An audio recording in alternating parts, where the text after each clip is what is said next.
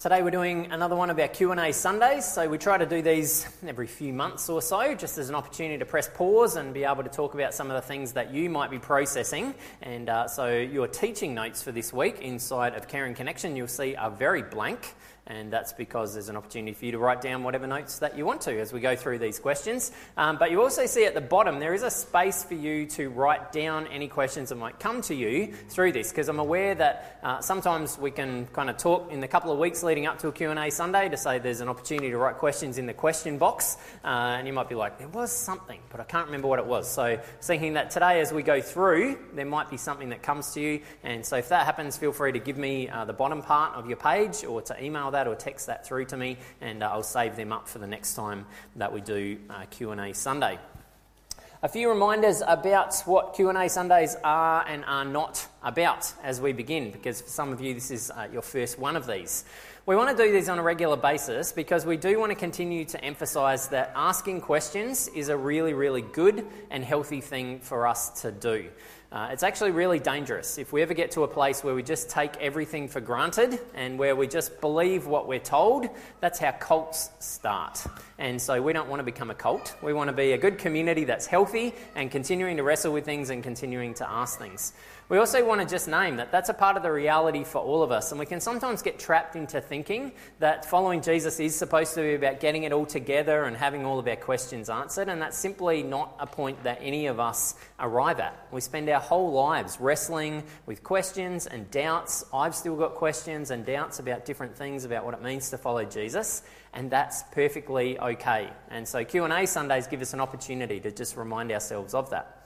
We also want to say that in a healthy family, there is the opportunity, as we said earlier with our family segment, for kids to be able to ask questions. In a healthy family, kids who have this amazing sense of wonder and sense of curiosity about the world are able to ask why questions, how come things happen this way. And so if we want to be a healthy spiritual family, we want to say, regardless of whether kids are young in age or whether it's people who are young in their faith journey, we want to create those opportunities for people to be able to process through things and ask the why questions and the how come questions as well.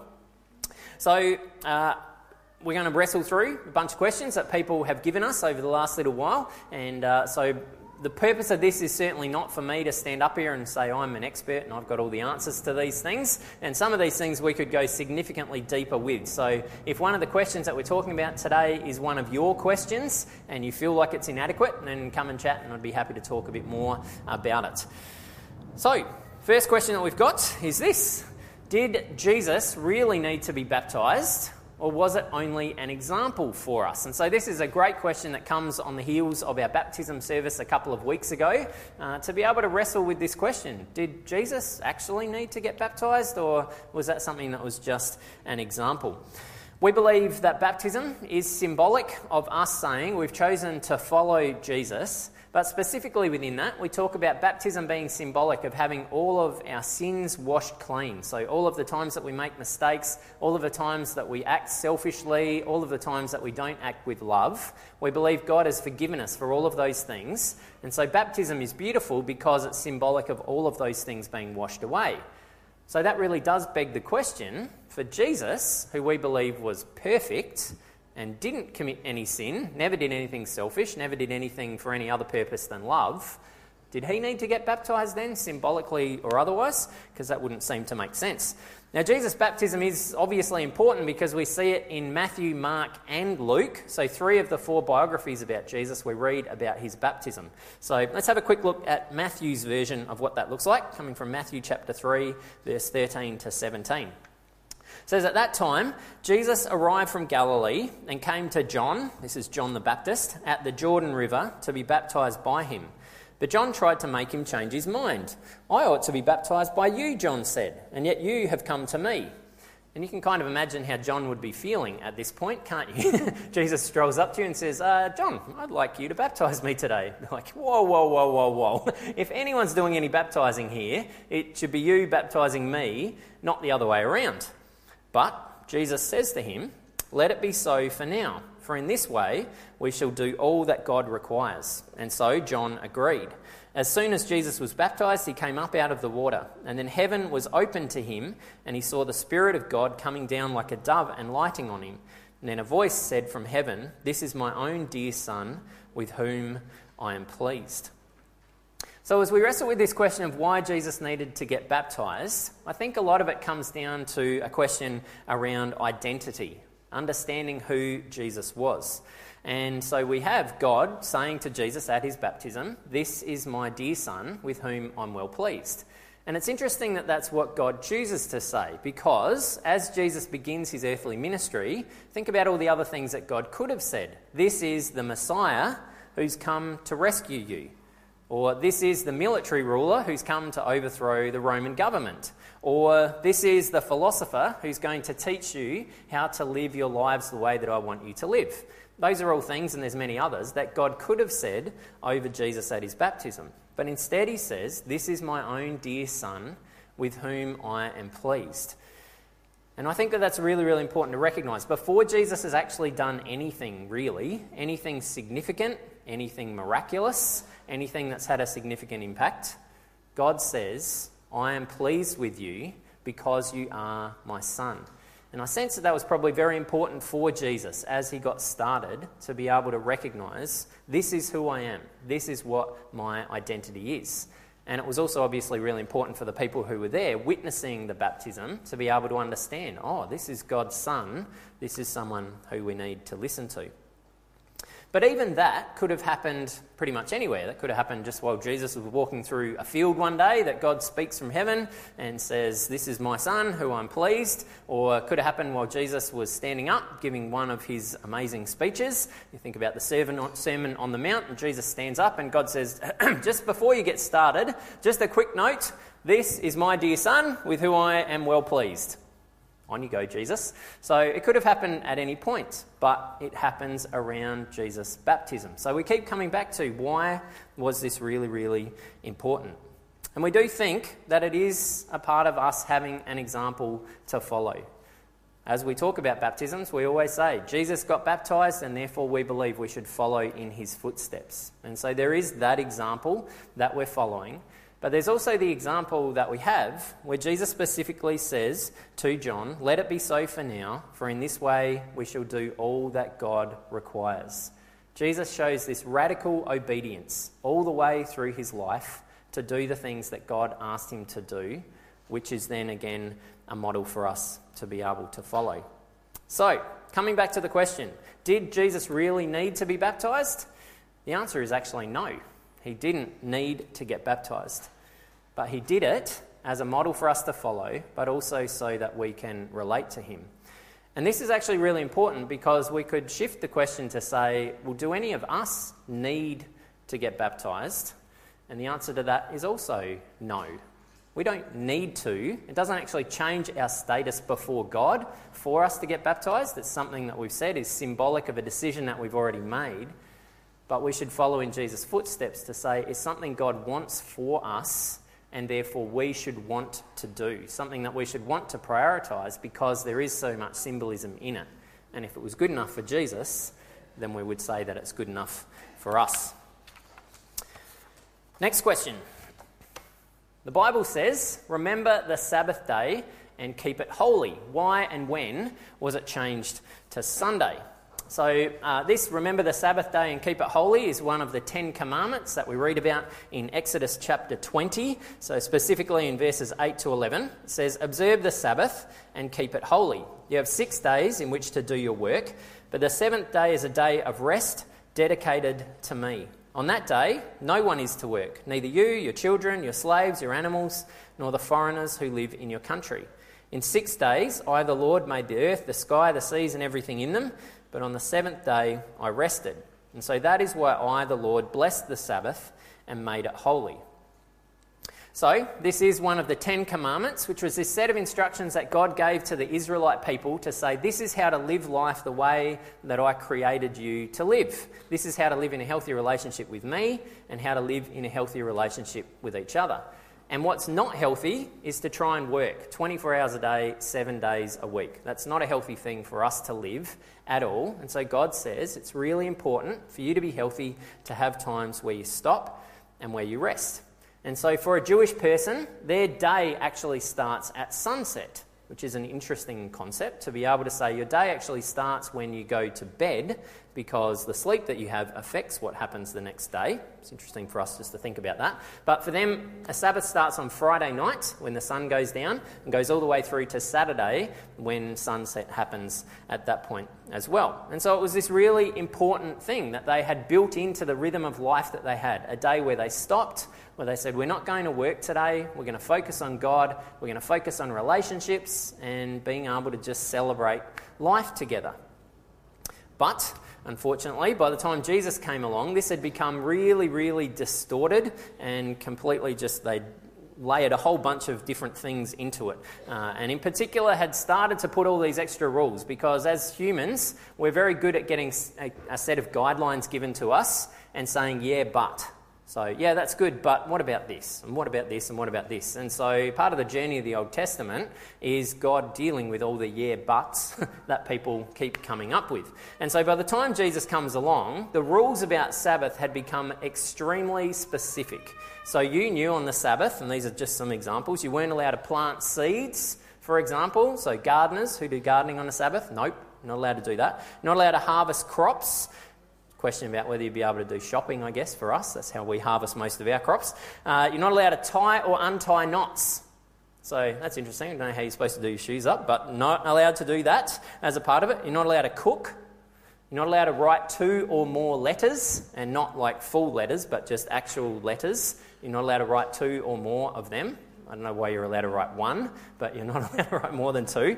And so all of these things had been piled on. And so all of a sudden, when Jesus comes along, the Sabbath has become this really massive, weighed down, heavy thing for people. That wasn't at all about freedom or about health.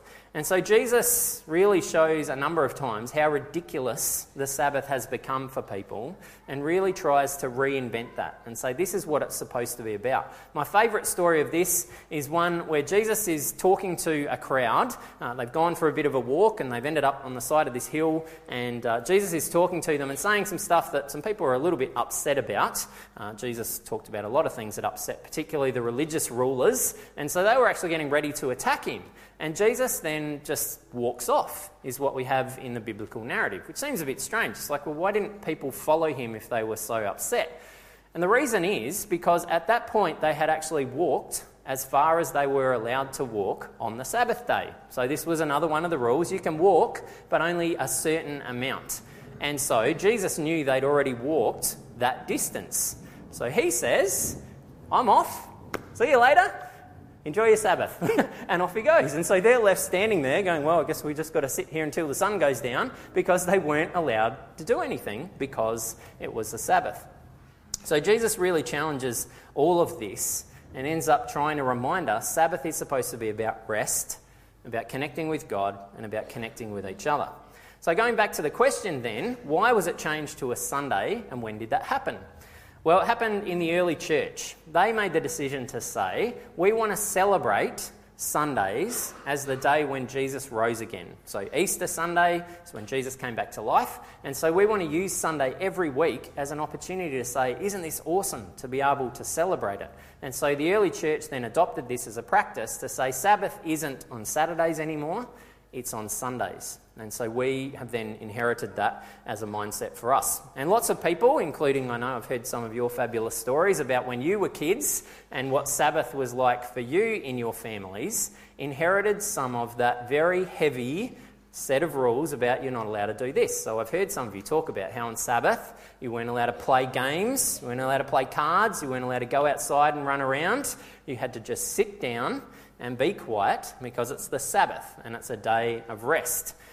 So we want to challenge ourselves to say, Sabbath for us, whether we celebrate it on a Sunday or whether we celebrate it at a different time during the week, is about that principle of saying, am I taking time every week to stop? Because God doesn't want us to work all the time. He wants us to be able to slow down and have at least one day a week where we don't focus on what we have to do, but we focus on what we get to do, on what we want to do. To be able to slow down enough to celebrate who God is and that he loves us not for what we achieve, but just simply for who we are. To have a day where we celebrate our relationships and our friendships that we've got, where we enjoy food, where we enjoy doing the things that we love to do. And so that's a good challenge for all of us, especially in our 24/7 society, to say, what does it look like for me to slow down and experience Sabbath rest in my life? All right, next question. How do you know that the return of Jesus to rule will be good to us? So where this comes from is that at the end of time, our expectation is that Jesus is going to come back. And when that happens, we're going to experience life the way that it was always supposed to be, where we're fully healed, we're fully whole, we're loved, there's joy, there's no tears, there's no sorrow. Our expectation is that's what's going to happen at the end of time. And Jesus talks about this in Matthew, Mark, Luke and John. Paul writes about it in a number of his letters and the expectation of Jesus coming back, and says things like, as you eagerly await for Jesus to return, stay focused until Jesus returns, be ready for Jesus to return. And there's lots about it in Revelation as well, the last book of the Bible. So as we wrestle with this question, we want to say, well, what does Jesus show us is most important? So specifically, the return of Jesus to rule us. What do we understand that Jesus' rule is going to be like? Well, in Jesus' life, we see radical acceptance, radical love, people being embraced, people being set free. And so for me, as I look at that question, I would say because we know what Jesus is like. And so why would we think that it's going to be anything but simply amazing as we look at Jesus' life? My suspicion is that this question comes from a couple of different perspectives about what's going to happen at the end of time.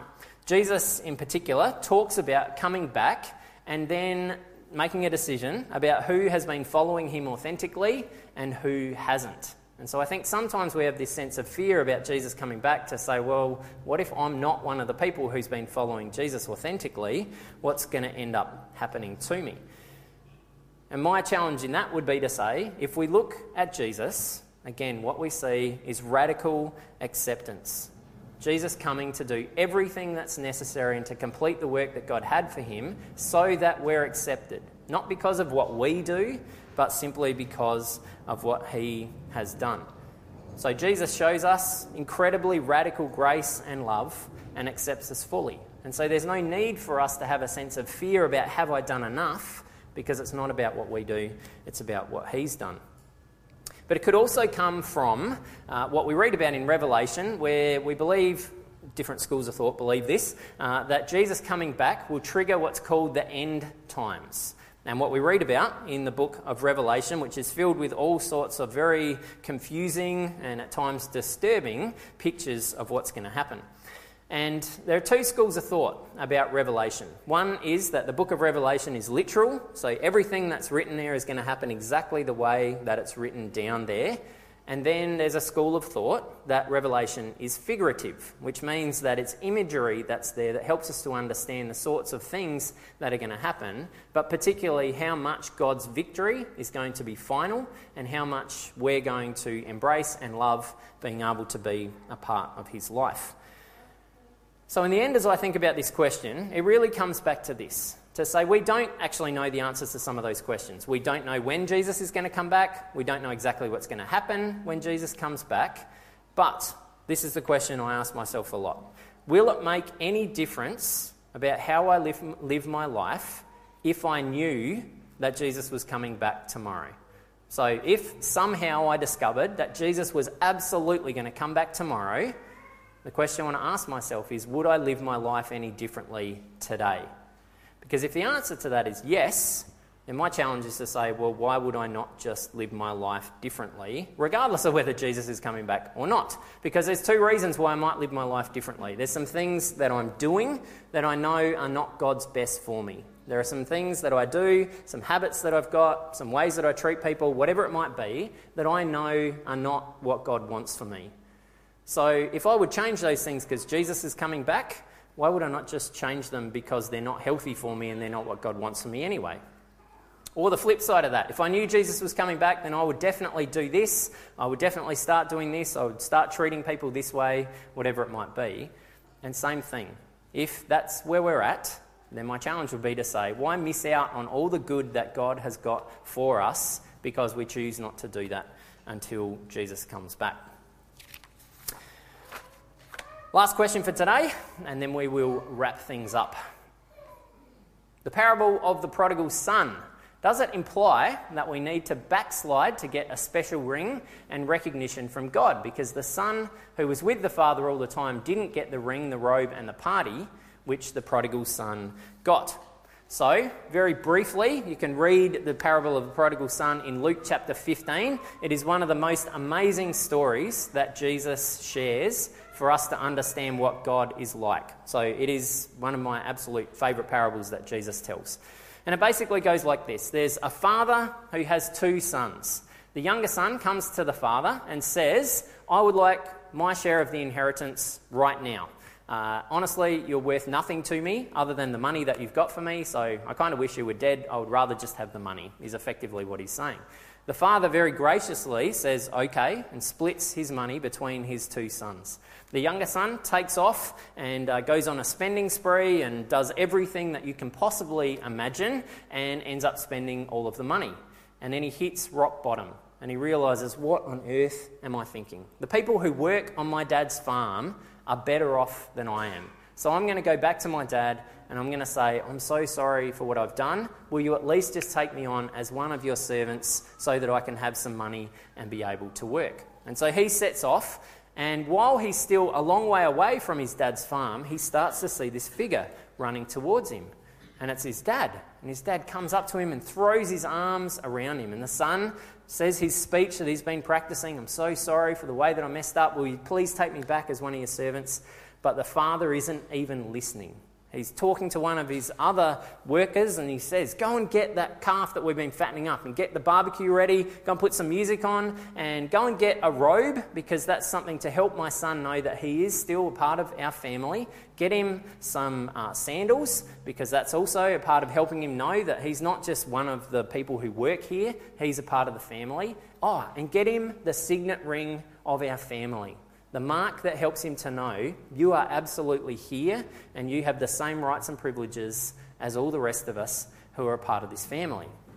So they go inside, this awesome party breaks out, and while all this has been going on, the older son is hanging out in one of the fields doing some work. And he comes in and he meets one of the other people who works for his dad and he says, what's all the noise about?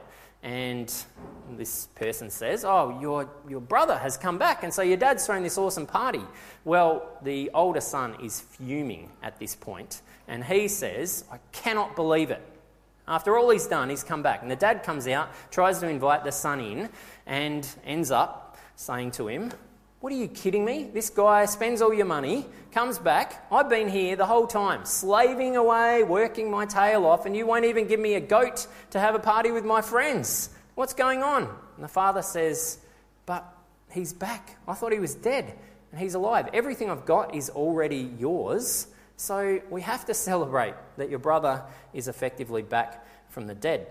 So as we come back to the question, do we need to backslide to walk away from God in order to get a special ring or a special blessing from God? Backsliding is a term that's used in a number of churches with the idea of saying that I've made a choice to follow Jesus, and so I've reoriented my life around that, but now I'm kind of sliding backwards into some old habits that I've got. And so the question is, do we need to rebel like the younger son in order to have God give us a special blessing like the younger son got? And the beauty of what Jesus is saying through this story is that it's not just about the prodigal son. It's actually unfortunate that we've called it the parable of the prodigal son, because it's just as much about a loving, gracious father and about an older son who needs to go through some pretty significant changes in his mindset as well. Because what we often miss, especially those of us who, if we're honest, relate a bit more to the older son, is what Jesus said in Luke chapter 15, verse 12. Right at the beginning of the parable, Jesus says, there was once a man who had two sons. The younger one said to him, Father, give me my share of the property now. And so the man divided his property between the two sons. So right at the beginning of the story, we understand that actually the older son had been given half of the inheritance at that point.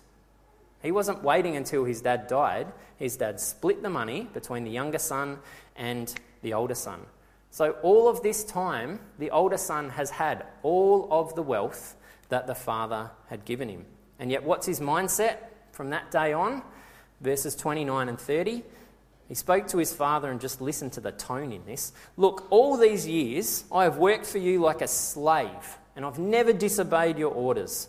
And what have you given me? Not even a goat for me to have a feast with my friends. But this son of yours, which is interesting, not my brother, this son of yours, wasted all your property on prostitutes, and when he came back home, you killed the prized calf for him. Just this attitude of, I've slaved my whole life to try and earn even something from you. I haven't even been able to have a party with my friends. Are you kidding me? This guy comes back, he's wasted all this money, and yet you give him all this stuff. The father is equally gracious to the son and says in verse 31, my son, you're always here with me, and everything I have is yours. Everything I have is yours. All these years, the older son has been working away to try and earn something that had already been given to him. If he'd wanted to have a goat party, he could have had it at any point in the last number of years. And it's so sad, but if we're honest with ourselves, a lot of us project that onto God as well. We try so hard to earn God's love, to earn God's favour, to earn things that God has already given to us. We can, if we're honest with ourselves, start to feel a bit resentful in our attitude with God. I can't believe, after all that I do for you, after all I work, after all these things that I sacrifice for, how come someone else gets something and I miss out? We can have that attitude very, very easily.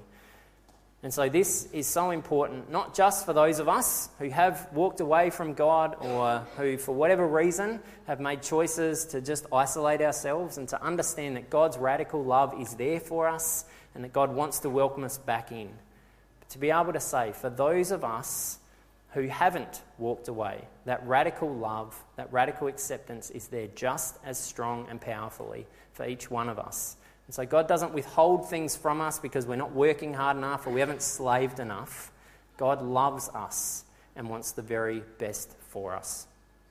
So I think it's a great place for us to wrap up as we head into this week, to be reminded that regardless of where we're coming from, whether we're people who feel like we've walked away and we're not sure how God feels about us, or whether we've been people who've been there the whole time, God loves us passionately and wants the very best for us as we live our lives. So let's pray, and then we'll sing a song to wrap things up.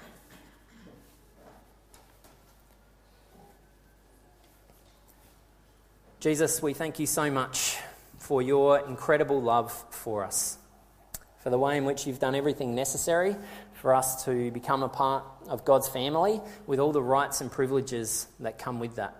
That we don't have to spend our lives slaving away in the hopes that we might somehow sneak over the line and get the things that God's got for us. But that you have done everything already to give us the opportunity to experience that in the here and now. And so that means that we can live out of the freedom that comes from that. As we head into this week, we can live out of the sense of recognising that you love us, that you're with us, that you're for us. And so regardless of what we're facing this week, whether there's challenges ahead of us, whether we're excited about the week ahead, we get to do all of it with you as a part of your family. And so we ask that you would challenge our thoughts. For those of us who have walked away from you or have never been in a place where we've really understood your amazing love for us, help us to be challenged by what that looks like. That you love us to the core of who we are, not because of what we do, but simply because of who we are. And for those of us who are heavily involved in the things that you're doing, help us this week to recalibrate around that, so that it's not about us slaving away, hoping that we can earn something that's already been given to us, but us being able to serve this week in the freedom that you give us to be able to make a difference the way that we know you want us to make in this world. We pray all these things in Jesus' name. Amen.